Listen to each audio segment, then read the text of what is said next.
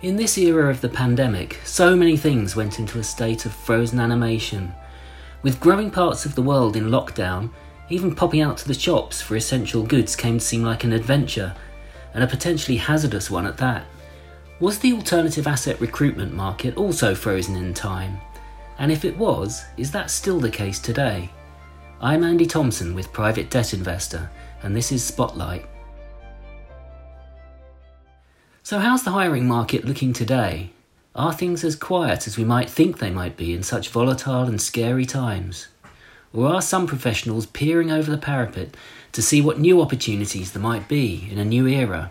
Will Invine is London-based founding partner of STEM7 Executive Search, a search firm focused on the alternatives market, which was set up by Will around 7 years ago. I asked Will for his assessment of the current state of play. Look, the short answer is that a number of processes have been put on hold as a result of the pandemic. Many of the large alternative investors and buyout funds have implemented hiring freezes, and many other firms we partner with have decided to pause their recruitment until the full impact of the pandemic is clearer. We're also working with funds that do still want to hire and are continuing to interview people by video, but they're also very clear that they won't be making any final decisions until they've met candidates in person.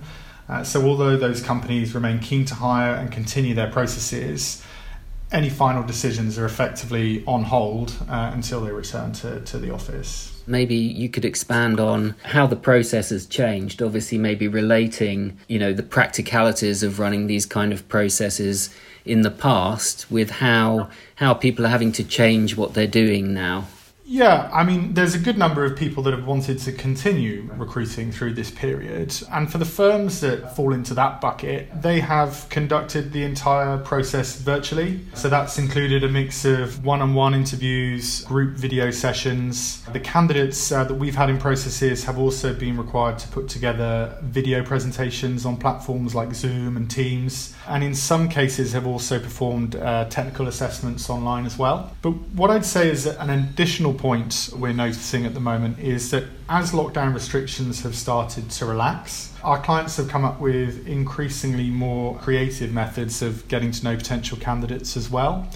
I'll give you a few examples. We have a candidate who has had his final stage interview last week over a bike ride in Richmond Park. We have also set up a number of games of tennis and golf between candidates and clients in the last few weeks. And my expectation is that for the clients that do still want to recruit, they'll continue to come up with creative ways of meeting their candidates until interviews can be conducted in a more traditional setting.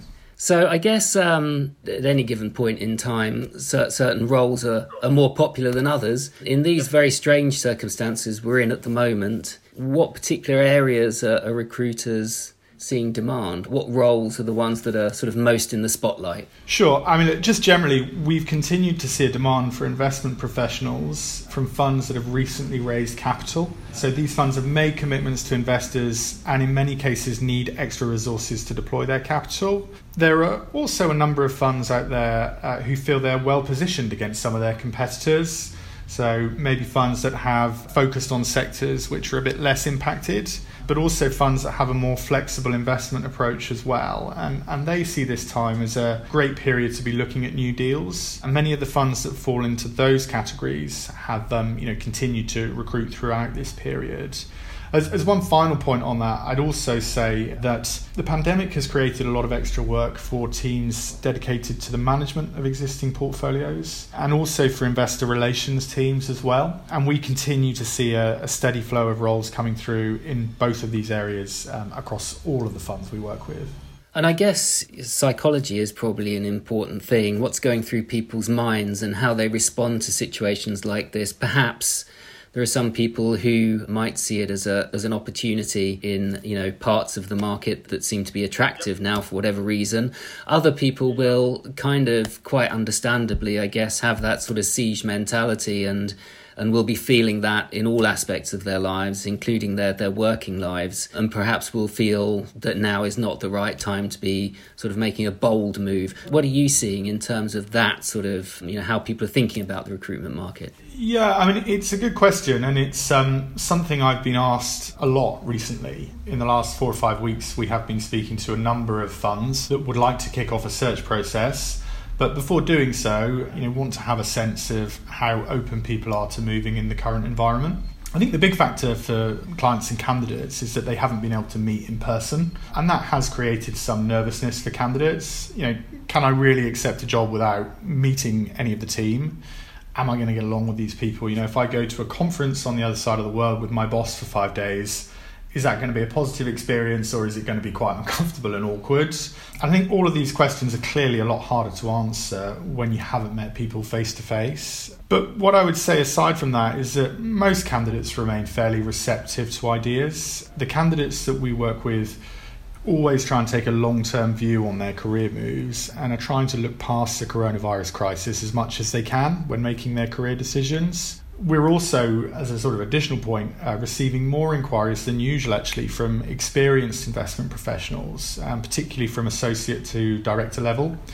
And these candidates are often working for funds that have taken a big hit to their portfolios, and they're concerned about what this might mean for their compensation over the next few years as a consequence, and wondering if now might be the right time to have a look around. So my overriding message to the funds and clients we speak to that do want to recruit at the moment is now is actually a really good time to be speaking to people. There are some really good candidates out there at the moment who are currently open to opportunities that weren't on the market and weren't open to new ideas before the crisis began. I guess following on from that, people will form views about the types of funds that they would like to work for. There are certain funds that become more attractive in this more challenging environment. I mean, just to throw out, in the private debt market, we're seeing more activity in the sort of distressed and special situations area, as you would expect. What are you observing across the asset classes in terms of what seems to be most in favour? That's a really interesting point, and inevitably when there's a change in market conditions, it can change the perspectives and priorities of candidates. We're definitely seeing a strong interest in funds where their existing portfolio or investment strategy has been less impacted by the pandemic, and we're also seeing a really strong interest in funds that can be a bit more flexible with their investment strategy. I'll give you an example. I spoke to an investment director last week who is currently working for one of the most prestigious buyout firms there is. On paper, you wouldn't think there are many places they could go that would look better on their CV, certainly, but she's actually getting quite frustrated in her current role. And the reason for that is that she can see lots of great investment opportunities in the market as a result of the current turbulence, but her team can't do anything about it because it doesn't match with the mandate they have with investors. And for this particular individual, like so many others working in private equity, they have a real focus and ambition to do great deals. And she wants to be in a position where her team can adapt and look at different situations depending on the market. So I would say that funds that can offer flexibility in their approach to maximise the potential and opportunity that are created from this dislocation are definitely top of people's list at the moment. And can I ask you what you're seeing specifically in private debt? All of the processes we were managing in the private debt space coming into the crisis were put on hold, which wasn't ideal. But I would say 90% of those processes have started again, which is hopefully an encouraging sign. You touched on it earlier, but we've also seen a number of the larger private equity and debt houses setting aside more capital and trying to raise money for distressed debt and also special situations.